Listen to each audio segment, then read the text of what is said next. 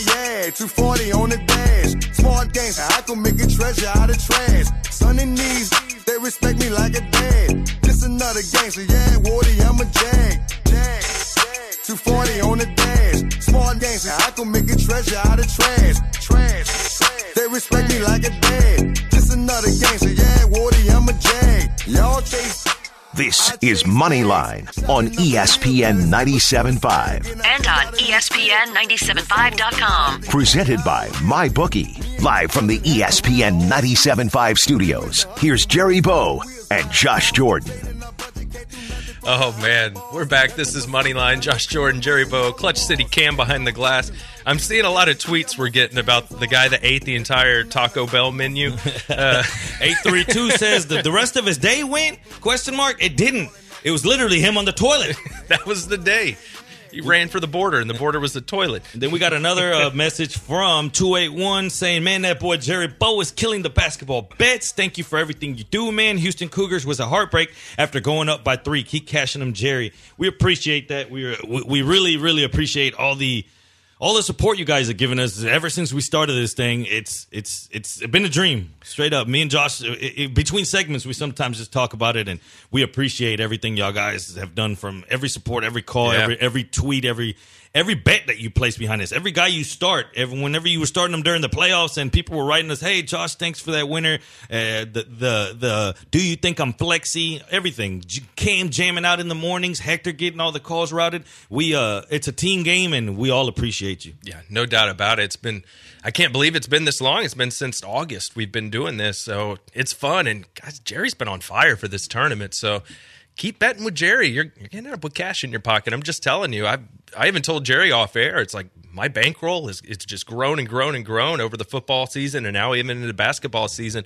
So if you pick your spots right, you can be profitable doing this, but you have to be careful, right, Jerry? It's not easy. It's you have to be careful. Again, I'll use this word, honesty and transparency. Call me a loser on a given day because we lost, but don't ever call me a cheat. So last week, I text Josh during that North Carolina game, and we had us as a team we gave out over 80 as the team total. They came out blasting. They were running up and down that court. Yep. I said, man, they're going to score 100. So I hit Josh up, and I'm like, hey, get that team total in, because I didn't know if he had got it in. So he hits me back, and he's like, hey, it's at 90.5. Me being the degenerate and just believing, that's a 10-point gap of what the opener was, but they had come out firing, and it was only 10 minutes into the game. So the opener had changed 10 points on the team total. Me anyways just said, go ahead and hit it, pound it, man. And they didn't get to there. They barely hit our team total by one shot. They hit it at the very end. We got lucky. We cashed it while Josh is over there with that 90 because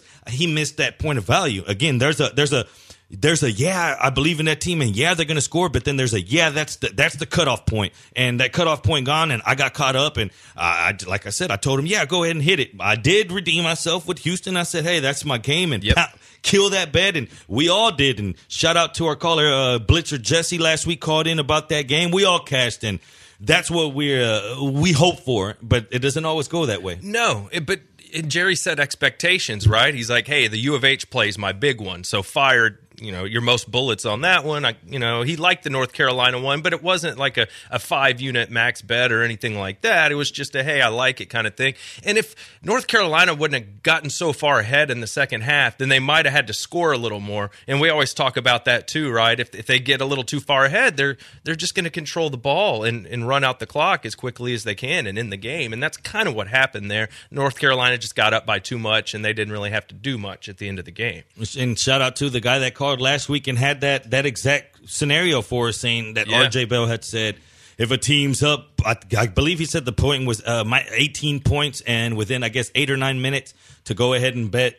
I guess he said the under, something to that extent, and it goes with the minimized possessions. Teams slow down. We saw that in North Carolina. We saw that they had come out firing away, but once you got it in the bag and you don't You don't fear the other team coming back if you could take off. If in college it's so crazy with the longer shot clocks, you can make it to where there's basically almost 2 possessions per minute. You know what I mean? 3 if the other team goes fast, but you can make sure that there's no more than usually 3 possessions in a whole minute. If you could take up over half the minute, they get the ball back. They come up there, say it takes 10, 12 seconds. Now, if you can hold that ball the other 15 seconds, you took away a whole minute at a time. You're taking away a whole minute, and then now you go to regression to the mean, something that we've used a lot here, whether it's positive or negative regression, something we've heard with Josh ADHD a lot, and that's how you can become a person that can forecast numbers. And you ask yourself, how do people forecast numbers and project? Like these projections you go and click on whenever they tell you who you should start and sit. How does that work? Like, where do those come from? Well, I mean, it's kind of tough, right? I just find that sometimes you're playing the clock. You know, back to your point just before that, you're not really playing your opponent as much as you're playing the clock at the end of some of these games. So you have to keep that in mind as a bettor. And in these tournaments where it's one and done, they're going to be a little more conservative. They're not going to take as many chances if they have a lead in the second half and there's not that much time left. That they're just going to dribble because it's win or go home. So they're going to be as conservative as possible, make sure they get out of there with a win. They don't care if they win by 15 or by 1. They just got to win that day. Win in advance. Survive in advance is what they say, right? And that's what's been going on. Let's switch over to some football talk. Let's do it. We've had enough basketball talk, a little baseball. Something in particular the Texans have trouble in is wide receiver duos, because we know that they have the going into this season – fantasy football-wise, the consensus number 1 right now, and everybody's saying is DeAndre Hopkins should come off the board 1. That's what everyone's thinking as far as these rankings. But having a duo and having that number 2 guy is a big deal, and that's something that we failed to have here as a city. But other teams have that, and you have some stats. Go ahead and give it to them. I do, and this is it's on NFL.com if anybody wants to check it out, the Brandt Report.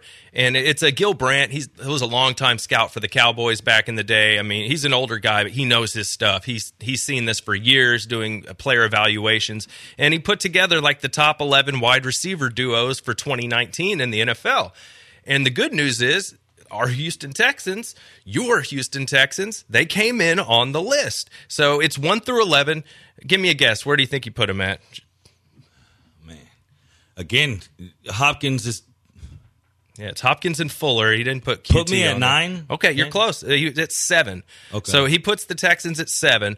And here's who's in front of him. Got Julio Jones and Calvin Ridley at 6. Deservedly so. Makes sense, right? At 5, this one's kind of new, Antonio Brown and Tyrell Williams. Whoa. Yeah, right? I mean, I don't think I'd go that. I know Tyrell Williams is a decent deep threat, and Antonio Brown's great. I don't know if I'd put him in this high up. I'll keep going. Here's the last, especially since they've never played before together, and they're on a brand new team with a quarterback who we've heard rumors of being traded. So I mean, I guess if you're going out with the pure upside, maybe. Yeah, pure upside, sure. But I mean, that's I'm not really with you there. At number 4, this one we can get behind, right? Brandon Cooks and Robert Woods.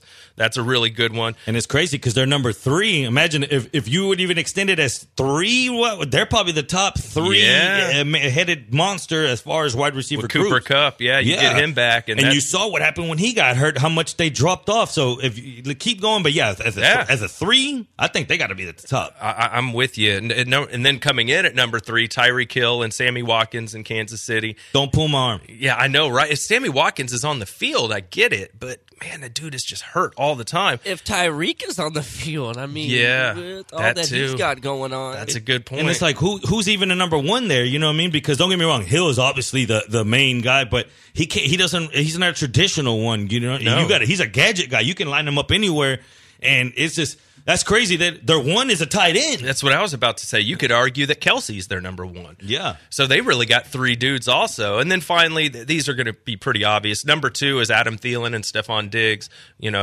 Pretty. I mean, for fantasy-wise, they were both top 15 receivers.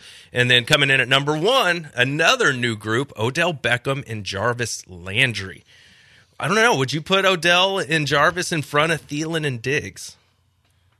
That's a tough one. Dang.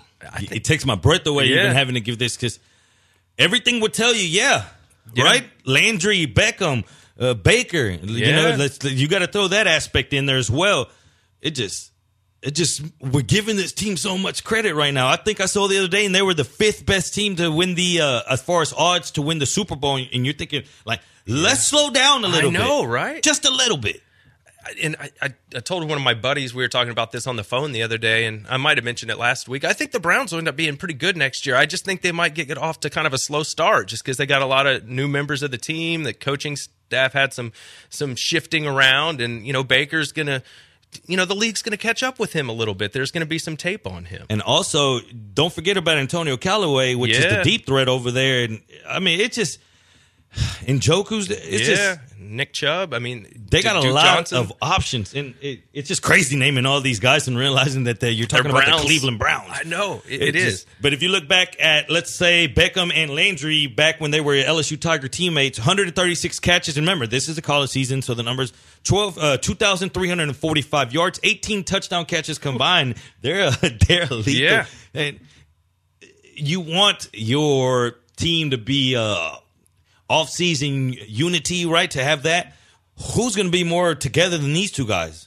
They're playing. They're hanging out right now, probably. You know, like they're moving in together, top bunks. That's a good point. And I think I read too, like one of their receiver coaches from LSU is actually there in Cleveland too. So you know, it really is going to be interesting to see how that gets going. So let's talk about the receivers, kind of while we're doing it. And you had a list there where you kind of pulled up what the top 10 might look like for fantasy this year, and it's kind of shaken up quite a bit, especially at the top, to where the Saquon Barkley, everybody kind of had him as the consensus number one pick. But after these moves with the Giants and, you know, getting rid of Odell, and I mean, I think their offensive line will be a little better, but I just worry, are they going to be a bad offense? And we've seen that before, right? Even a great player in a bad offense, like think of Todd Gurley from a couple years ago. Yeah. You know, when that offense sucked, he wasn't good. And think of last year. Think of David Johnson with the Arizona Cardinals. Look what happened to him just because the offense wasn't any good. So that makes me worry a little bit about Saquon, is if they're never near the end zone, how's he going to score any touchdowns? So, according to Fantasy Football Calculator, and you know, ADPs are different depending where you get them, but this is one I like to use as far as a measure. Okay, Barkley, Elliott, and I've seen it at a lot of sites. Those are 1 and 2, however you want to switch them around. Basically, they got them concreted as last year where we had, it was Bell or Gurley. Right. Okay. But after that is where you'll have a lot of different opinions, because you got Kamara, McCaffrey, Gurley, and then Bell. A lot of people are saying it's going to be between those three, Kamara, McCaffrey, and Gurley. A lot of people are throwing Kamara without having Ingram there. Going into last year, beginning with Ingram's suspension, that's why Kamara was drafted even higher than what he already was, because you knew you were going to have, I believe, with 4 games of just Kamara. And he was the number one fantasy player during that stretch. Killed it. Yeah. You were rewarded. Yes. And that same guy is going to go to the table this year and draft him. You know he is. Oh, yeah, I am. When somebody does you right and somebody treats you right and they do something like that, your first round pick, you treat them right. And you secure you get him the next year. But how quick do you throw him over somebody like Gurley? I'm going to do it just because of, Kamara's just amazing out of the backfield, all the passes he catches, and just touchdowns. My Lord, he scores a lot of touchdowns, and he's not a huge dude. And, man, it's that knee with Gurley. You know, what if they take a running back in the second or third round? You know, and I know C.J. Anderson's not back, but they did, you know, sign another running back. I don't know if he'll split with Gurley, but, man, that knee just bothers. It's arthritis. He's not having surgery. This is just something he's going to have to deal with. All right, Cam, so where does Christian McCaffrey fall in this whole conversation? Look, I love Christian McCaffrey. He was on my fantasy team that took me to the championship game. But to put him number one, I think is still just a little bit of a stretch. I mean, Carolina is still that team that has been relatively inconsistent on the offensive side the last couple of years. You know, you don't know if you're going to get a healthy Cam Newton. You know, that wide receiver. I mean, who was over there as far as wide receiver help? You know, it's almost like Christian McCaffrey's doing everything, but he's not like the Zeke, where Zeke can do everything and hold up. So I like Christian McCaffrey top 5 running back, but I definitely wouldn't put him over a Zeke or or Le'Veon Bell or even a Todd Gurley with the knee. I'm still hesitant on Christian McCaffrey. I want to see one more year out of him as like the main offensive guy before I'm comfortable, throwing him into the top running back category. Okay, so when we talk top running back categories, we classify it as tiers. Okay, so where do we cut off tier 1? Okay, we got Barkley, Elliott, Kamara, however you want to say it, McCaffrey, Gurley. Does it cut off after Gurley when it goes to Bell, Gordon? Because Gordon's always been an awesome guy, but he's never been that tier 1. Don't get me wrong, though. He's an all-around guy, and I love him. I love to have Melvin Gordon. But he's a tier 2, right? Yeah. Compared as to Barkley, Elliott. So then say let's cut it off at 5. So then that second tier, and it's crazy to think, does Bell go in the second tier or first tier? Let's talk about that. Got to be second tier. For me, I think it's going to be like Elliott, Kamara, Barkley. I'll go with McCaffrey after that, and then Gurley. That's kind of how I would do it. As far as Le'Veon Bell, man, that is like the last place I wanted him to go was the Jets. I don't love it for him. What we talked about the bad offenses thing just a second ago with David Johnson and Todd Gurley. Well, Le'Veon Bell's probably going to be on a bad offense. Let's talk tier 2. And someone that benefited from Le'Veon Bell not being there, James Conner. Yeah. So if we talk tier 2, and let's say it is Bell, Gordon, Conner, then you got David Johnson all the way down here. He's projected to go about 15th overall, not just running backs, but just overall. And then you got Nick Chubb, Joe Mixon right under him. So 15, 16, 17, all 3 running backs, Johnson, Chubb, Mixon. If this comes to you and you already have, okay, let's say it's a 12-team league. Let's say it's a 10-team league, and you got one of the top 3 or 4 picks. So you got you one of those studs we spoke of, and it comes back around. At that point, who you take your chance on if you're going running back? Who has less of who gives you a higher ceiling and who gives you the best average? Like who are you taking a more risk on, or who are you saying, man, I got such a strong running back one that this guy right here, these two guys combined are magic. I tell you that I would probably take a receiver there, but if I'm taking a running back, I think Nick Chubb's probably the guy that I'm feeling good about. I like his upside. So Chubb over David Johnson and I Mixon? love Chubb too, but for me, I'm nervous because of the whole Hunt signing. I mean, now, granted, they said that they're primarily going to use him as, I think, a return guy. But, I mean, that's what they're saying now. I mean, we saw what Kareem Hunt can do in Kansas City. Why wouldn't he be able to do it on a new team? So, for me, I'd probably go with Mixon just because less of a handicap, but I still do think that Chubb is the more talented running back. So for me, whoever's there is probably who I would pick out of those two guys. It's about the offense for me too. Like I feel like the Bengals could just be terrible this year. Andy Dalton's on the last year of his deal. AJ doesn't really. Yeah, he's in his 30s now, and their offensive line's bad. So then someone that gets washed away in all this, and it's because of injury. Dalvin Cook is right there at 21. Yeah. So, they have that 15, 16, 17, Johnson, Chubb, Mixon. And then the next step down would be Cook, Fournette. And then a little bit down there for Mac. So, let's talk Cook and Fournette for now. Who would you rather have going forward? Dalvin Cook, or Leonard Fournette? Oh, man. Y'all are going to laugh at me so hard because you know how bad Leonard Fournette burned me last year. Hate me. Yeah, exactly. Cue up the Blue October. But I kind of think he's a sneaky value this year coming back. You know what I mean? I think they get their left tackle coming off the ACL. Hopefully he's okay. In my mock draft, I had him taking a tackle with their first pick. So if they can clean up that offensive line, because everybody thinks they're going to throw the ball now more because they have Nick Foles, right? Well, in the press conference, when they asked about that, I think Tom Coughlin was like, yeah, you know what? Nick Foles, he knows how to hand off too. So, that's what he responded with. So I don't think they're changing their identity that much. I think they're going to run the ball. Yeah, I mean, we saw Jacksonville have the most success when they had that balanced attack of running and limiting Blake Bortles, as the amount of throws and stuff and mistakes. So, yeah, I wouldn't see why they would start to air it out. But Dalvin Cook can never stay healthy. That's my thing with him, too. Ever since he got drafted, he can't stay healthy. So, yeah, like you said, Fournette burned a lot of people last year, but at least he's been able to be more consistent than Dalvin Cook. So, I would have to take Fournette over Cook, too. And just to round out the running backs so we can put a bow on that. Yeah. How about Mark Ingram? Because if anybody's draft or fantasy stock has gone up since free agency, you would think him a move away from Alvin Kamara, somebody that obviously has to get their touches, and now going to a run-heavy offense. But something that sticks out to me is I look at the receivers on Ravens, and they are terrible. It's bad, really bad. But we know this.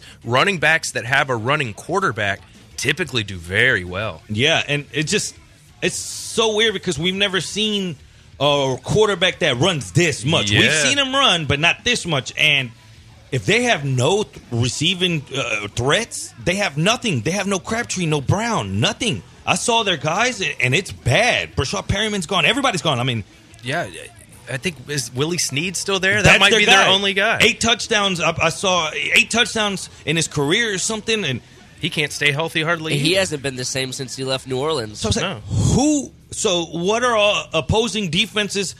What is going to stop them from putting 8 in the box every single time? It's going to be there, and it's going to be rough, and that it's going to keep Ingram's. It's going to keep his numbers down at the end of the day. Don't get me wrong, though. It's in a Russian offense, and they run more than anybody, but those numbers are skewed, obviously, by the amount of carries that Jackson has. But I really like this move for Ingram. They just need something. They got to give it some kind of a freaking threat. They need to get like DK Metcalf, the Ole Miss receiver that ran the 4.3 that's, like 6'3", 230. Get somebody like that. And that's what, if I had to put a mock draft together right now with everything the way it's going, I would say that they have to go receiver. They picked up, they lost Weddle, picked up Thomas. They did what they needed to do at certain spots that they felt were going to be troublesome. Now, there's one. It sticks out. Yeah. Wide receivers. And that's going to affect, no matter how good your run game is, no matter how great your game plan is for Lamar Jackson, no matter how surprising, and it gives you a chance with Mark Ingram to be back there because they had a stable of running backs that would just rotate. Yep. And they would rotate them. It gives you something to look forward to. It does. And Lamar Jackson, he's not that accurate of a guy, so you probably want to get him a big body receiver that can run. All right, guys, hope you like the fantasy football talk. We've actually had some requests for that, so we got it in there for a segment. We got a ton more. Jerry's got some picks for the games today. Don't go anywhere. You're listening to Moneyline.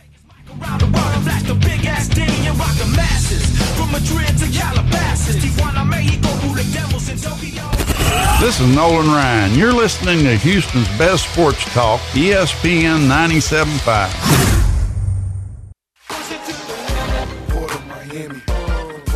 Candy. Ain't got nothing to lose. This is Portland family. Never traffic for fun, only traffic for fun.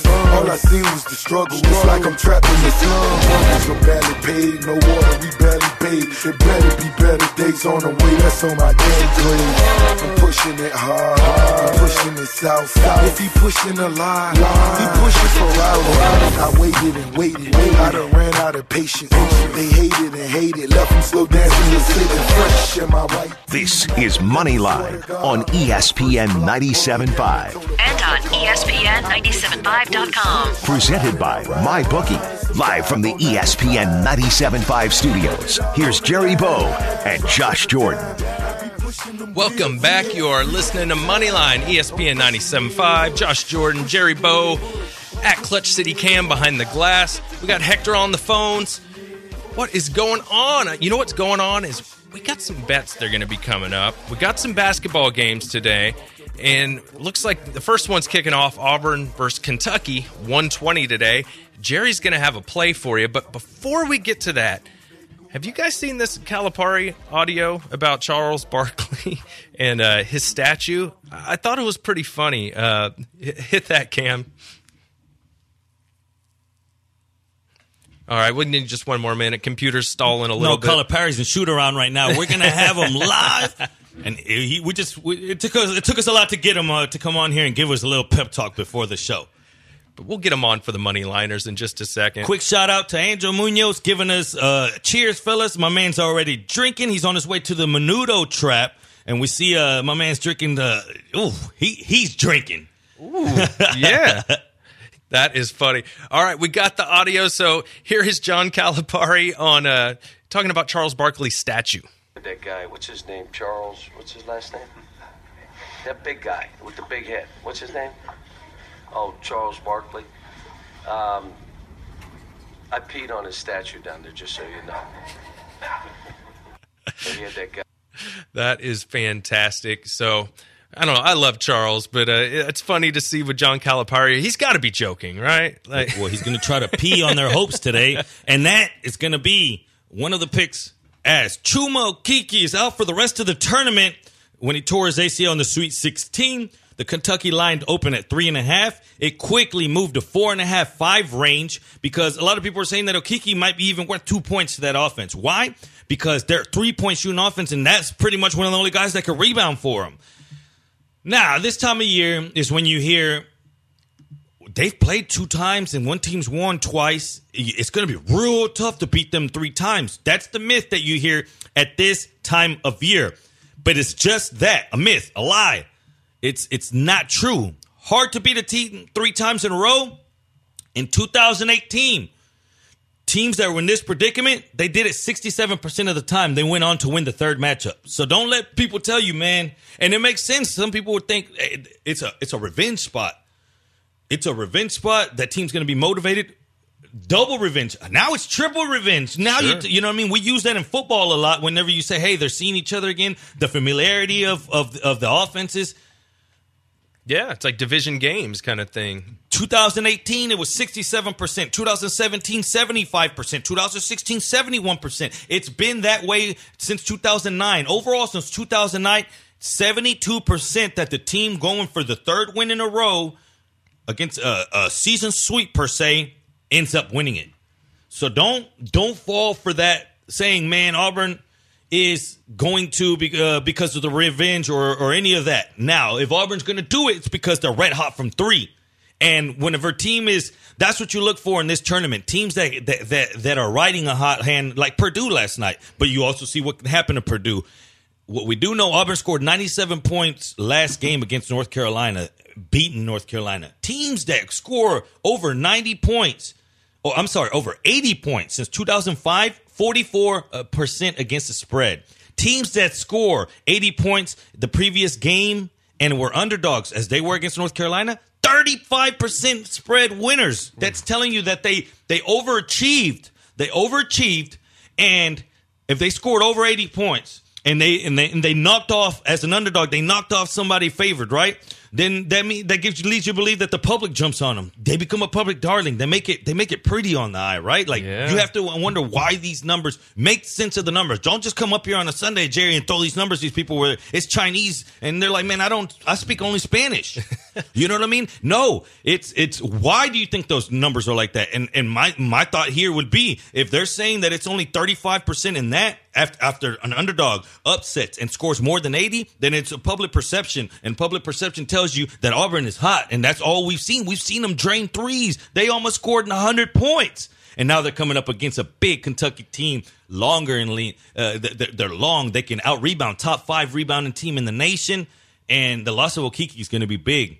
And I'm seeing it, the spread being about 4.5 is what I'm looking at right now.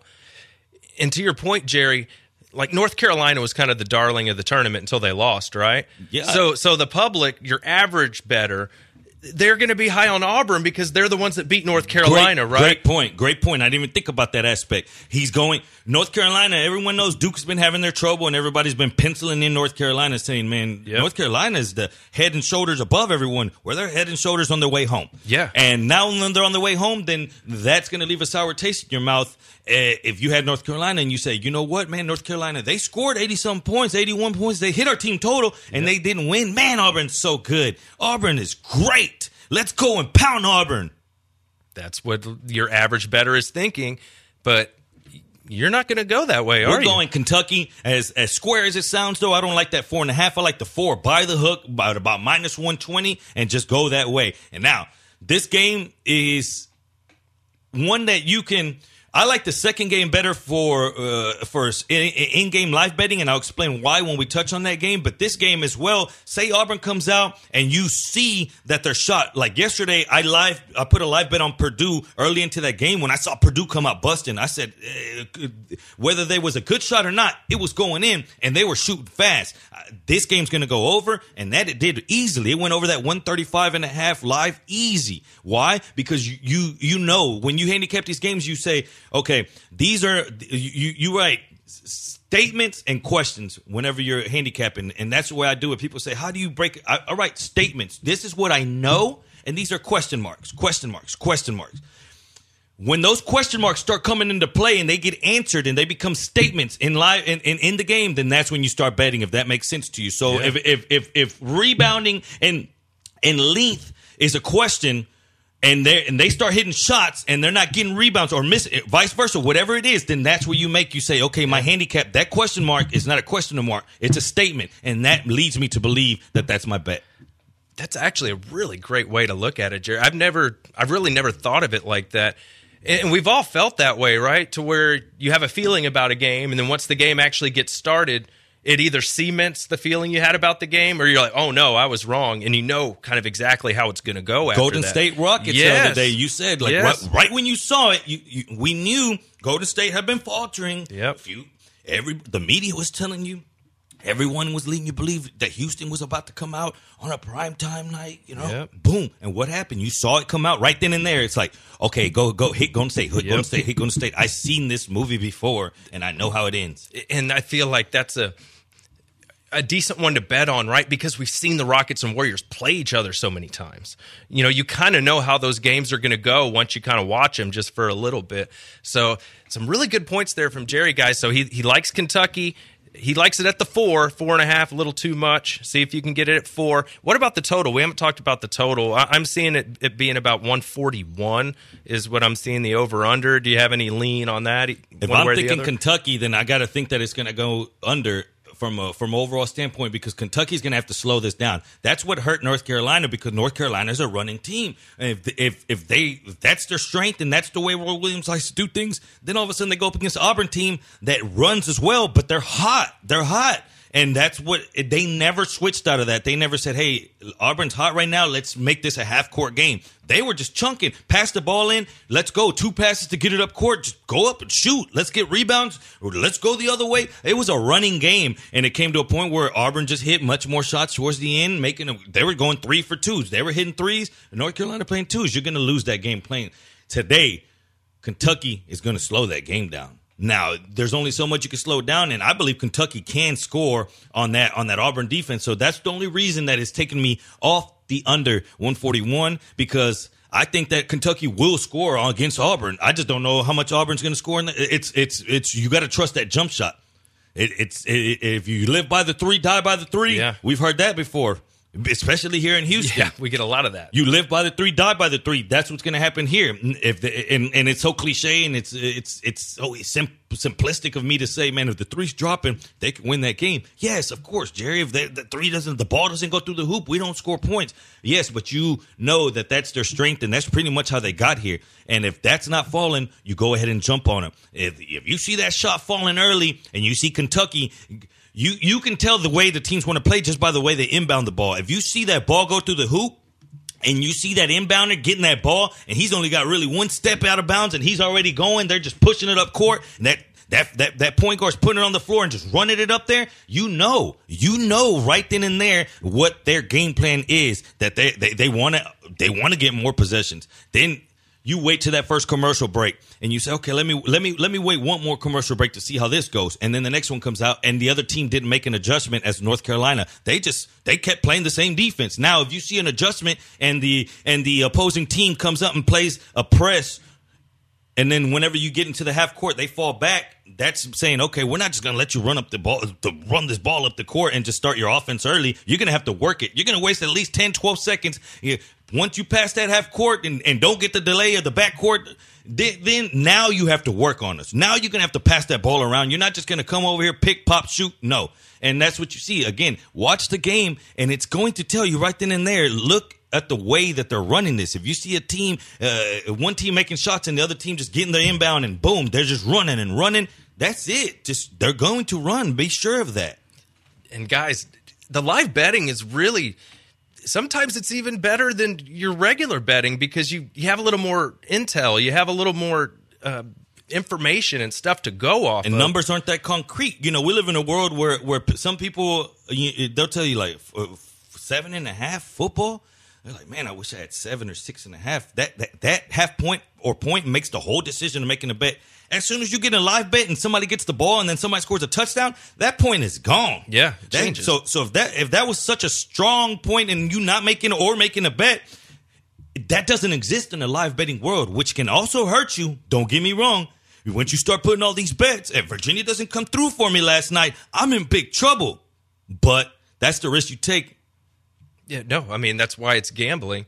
So, I mean, but it's good advice. And guys, you're not going to be able to know exactly what Jerry's thinking live in a game. But if you follow him on Twitter, you might actually. And my toughest thing is, I love Jerry's live betting advice, but you got to be quick on it, because when Jerry tweets that out, that line is very fluid. Within seconds. Yes. Yeah. So, if you don't get to MyBookie or wherever you're betting, we like MyBookie, but if you don't get there and get that number quickly, then you might miss your window. And then you're like me texting Jerry like, well, the number's this now. Do you like that? No, I don't really like that. And then you have to you have to pick your spots, and you have to be fast. You have to be quick. Have your phone, have MyBookie pulled up and ready to go. Exactly. Have that live bet screen. And then say I do drop. Say in basketball, it's so tough too, because I would love to do it on a commercial break to where we could all have a good 2 minutes to do it, but sometimes the best moments are in between the play when the foul happens and they're about to be in foul trouble, or X-player,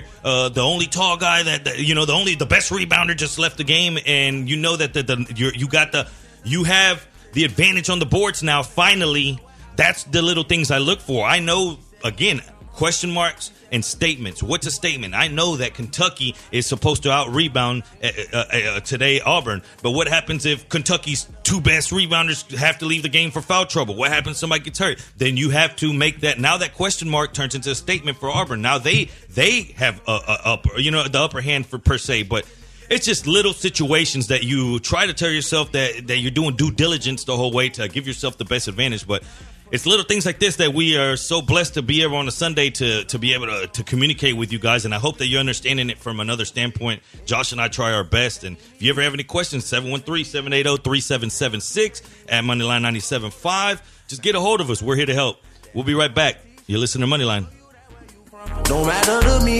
She said, hola, como esta? She said, konnichiwa. She said, pardon my French. I said, bonjour, my Twitter. Follow the show on Twitter at Moneyline975.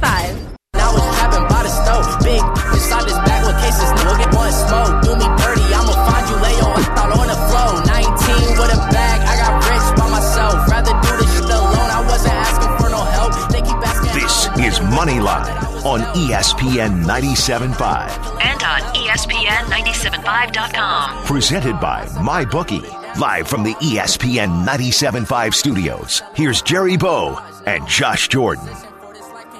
All right, we are back listening to Moneyline. We just dropped some bets.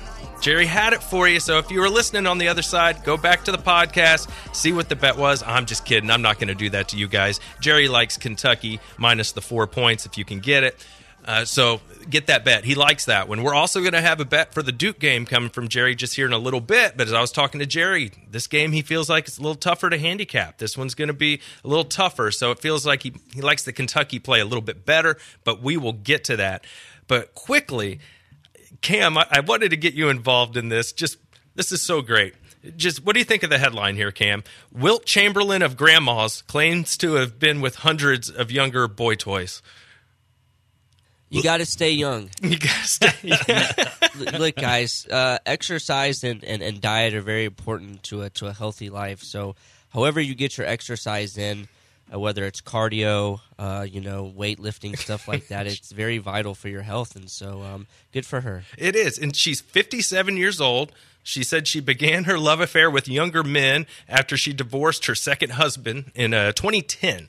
So it says she's hooked up with 23-year-olds kind of almost exclusively. So I got to ask you, Cam, how much do you love the show? Are you willing to hook up with sexy granny here? Can I see what she looks like? I don't know if that's going to sway you in a positive way. Just man. Putting that out there.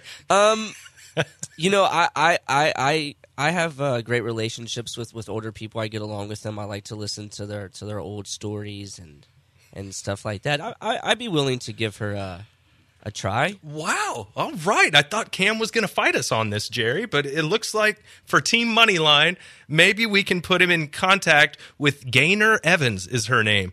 That sounds like a grandma. It does. Gaynor. Sexy granny. I don't think there's been any Gaynors named since 2006. You know, like who's naming their kids Gaynor? Gaynor. Yeah, it's like, Mildred or something like that. You're not going to hear too many of those anymore. But she kind of looks like a fun granny. And she is a granny, by the way. It looks like, maybe she gets down with a little tanning. So you'll like that, Cam. At that age? But is she really classified as a granny? Because she's not 60, so she can't get the senior discount. So that's true. She does actually have grandchildren. Well, so she's a gilf. She's a gilf? Would one Robert Kraft get it? Well, actually, she is kind of age appropriate to the masseuse that he got with allegedly a few weeks ago. So that actually kind of works together. It's funny. He actually went to the owner meetings, I heard, Robert Kraft. Like, that really surprised me. Like, can you imagine, like, some of those conversations that he was having with some of the owners? Like, what do you think Jerry Jones said to him? Have they asked you about me? Yeah.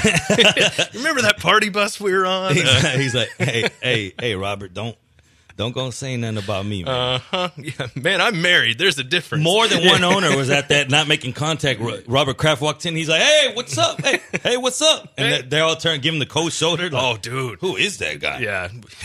We don't approve of that kind of behavior. Yeah. Sure you don't. Yeah, that was the lock of the century. So, all right. So I just wanted to bring that up real quickly. This is our last segment, and I immediately thought of Cam because, Cam's a little younger than us, Jerry. So, we're both married. So, but Cam. No, as a married man, I'd do it. Sorry, honey. But this is a one in a lifelong chance. She's lived a long life, and she needs loving too. She does, and it sounds like she's gotten her fair share of it. And it's kind of funny. She goes on to say that she doesn't like the term cougar because it has a negative connotation that that they're preying on young men and taking advantage of them. But I don't know. Yeah, it's not. Yeah, I mean, I can get where she's coming from. I guess that is a derogatory title. I mean, she's not praying; she's just laying with younger men. I see what you did there, and I mean, she's not the only one. We see Kate Beckinsale now with Pete Davidson, which is kind of weird. And man, I saw that. Yeah. That was something else. Just Kate Beckinsale is definitely in her late. She's 40s, in her 40s. early 50s, man, yeah. But she's still a smoke show, man. Pete Davidson's doing all right. Yeah, for sure. So, you know who else is doing all right? Coach K versus Tom Izzo. Ooh, tell me more. 1-11 record is Tom Izzo, Michigan State versus Coach K. Ooh. That's a number that's getting thrown around a lot going into today's matchup. This specific Duke team, though, this is the first number one overall seed of a tournament that's won their, I believe, their last two games, starting at the Sweet 16, and to win at least two of their games in their tournament by less than 3 points. That's the stat I saw. So a number one overall seed to win multiple games by less than 3 points. That's the first time it's ever happened. Usually number one seeds are stout. Sure. You could easily say Duke is lucky to be here. UCF, oh, yeah. That was at the rim, a tip back that didn't go in. And against Virginia Tech, somehow, some way, that man could not make a give me at the rim that would have put. So a game that would have cashed our team total. We had a team total that we needed 1 point, and he missed that. So I'm not trying to bring up old things. Let's bring up now. Why are you bringing up old stuff? So what we do know now, and this is, okay, this specific handicap, I'm going to do it two ways, and I'm not going to throw out this big old play because I plan to hit it bigger in-game. In this game, I believe it's going to be close all the way. And basketball is a game of runs. Wait for a run. Wait for a team to go up 6, 8, 9, 10 points and hit the opposite side, take the points. You could have done that in the Houston-Kentucky game when Kentucky blew it open and you thought, Houston, man, then we might be in trouble at halftime. They came back. You could have got double digits on the spread. Yeah. Again, the pregame bet, 2.5, 3 points, that was solid. People were having trouble with that. If you would have waited 20 minutes into that game, halftime, you could have got double digits with Houston. Look at the difference from 2.5 to getting double digits. That's value. You can make a living that way. Yeah. Pick your spots. Today is, I think, another one of those. You got to pick your spots. Yes, Coach K's dominated him. I don't believe that this is the same Duke mantra that they usually carry. This is not the same monsters that you see. This is not the mean team that you see. It's just they're getting there on individual brilliance that we're going to get past this on the back of Barrett and the back of Zion. That's the way they do things. If you threw out seeding, like say you didn't know seeding, you didn't know Zion, you just saw what's going on paper right now, you would see that Duke's only covered one time in the last 8 games. Ooh. And then you see on the other side a Michigan State 13-1 straight up, 10-4 against the spread in the last 14 games. So you see 2 teams in 2 opposite directions. You've seen Duke almost lose at the end against teams that can't even stand up to Michigan State overall. Don't get me wrong, they were great teams, but I think Michigan State's better, in other words. And it's only a 2-point spread. This is so ugly because me handicapping, I would say take Michigan State, Duke. But me being a gambler and knowing how these things work out, this is where Duke cleans house. And everybody on that Michigan State train, same thing. It's like the North Carolina Auburn thing. You made a fantastic point. That guy's going to gravitate to Auburn because he sees what you different. Everybody sees what Duke. They're barely squeaking out wins against teams that are inferior to Michigan State. Now, what leads you with one thing to tell you, hey, Duke's going to win that game? There's not one thing other than brilliance of Zion and Barrett. And if you're giving me the number 1 overall seed with the help of the referees that they've been getting to win by 2 points, and don't get me wrong, it's not like the referees. This is the one game where his whistle's going to be a little thick because you could blow that against these little other coaches, but you're going against Izzo this time. It's not like Coach K's just going against some ham. Yeah, it's not a slappy. No, so he's not. It's not going to be as bad, per se. But at the end of the day, I just think that individual brilliance and however it happens, this is how Vegas is built. Michigan State, everything they're playing right now leads you to believe that they're the better team. Right now, they are the better team overall as a team. But this is built off of it's March Madness, and this is the month where big players come out and they lead their teams, and I think that Zion is going to go off today. Take Duke, small play. My bigger play will come live. So I got to imagine from what you're saying here, this might be a really good day for like a halftime bet. It's perfect. It's perfect. You get to see what's going on. You get to see, is Duke really struggling from the outside? You get to see a lot of things. These teams don't play often, but when they do, it usually goes over. The overs hit 8 times since 2004 between these teams.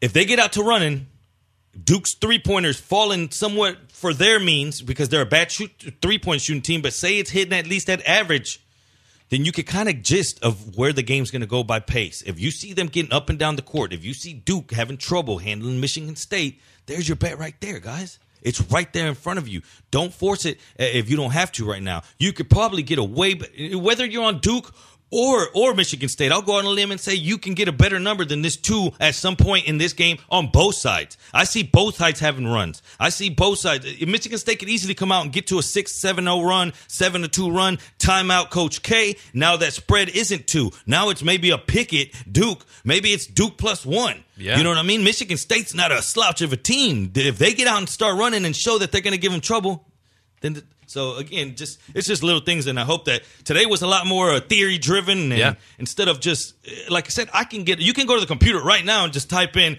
Duke against the spread numbers versus X team, and they're going to give it to you. But I want you to understand what you're reading, and sometimes it's hard to understand that. It's just easy to get caught up in the numbers and just go to the next number, But why? No, and I like it when we do it like this because we can go a little further in depth because there's not as many games to talk about, so we can really dive into these few remaining games and try and cover all angles. And not everybody's going to be able to be on their phone hitting refresh and following you on Twitter through the whole game. They might have stuff to do today, right? Yeah. But at halftime, they could probably go over to SportsMap and then check your Twitter account, and you'll probably have a halftime play. And then you're not dealing with that time crunch as much at halftime because there's no action going on. The line's not moving at that time. We have lives, and it's hard to get in all these bets. Sure. I just have to grade them for transparency purposes. I can't sit here and say, man, I don't think y'all got in on that one. Let's go with this. But what I do know is that it was a great show again, Josh. Thanks. I talk to you out loud in front of all these people because that's how much you mean to me, man. Thanks for always riding with me on this thing. I I wouldn't want to do it with anybody else up here with you on a Sunday, bro. We rock this thing. Cam always gets us jamming. We got Hector showing up. It takes a lot for a guy named Hector to come up here every Sunday and just say, hey, I'm part of this show. And no matter what, even when they broke into his car a few weeks ago, I'm sorry about that, my man. He still was like, man, I'm so sorry I can't get up there. It's like, no, we all have lives. We do. And, man, another great show, guys. Thought it was a great show. I give everybody an A. Once again, Jerry likes Kentucky, -4. So fire on that. That's going to be the first one that tips off today. We got your Astros coming up in just a few minutes. So that's it, guys. Another great episode. We'll see you next time. This has been Moneyline. Peace.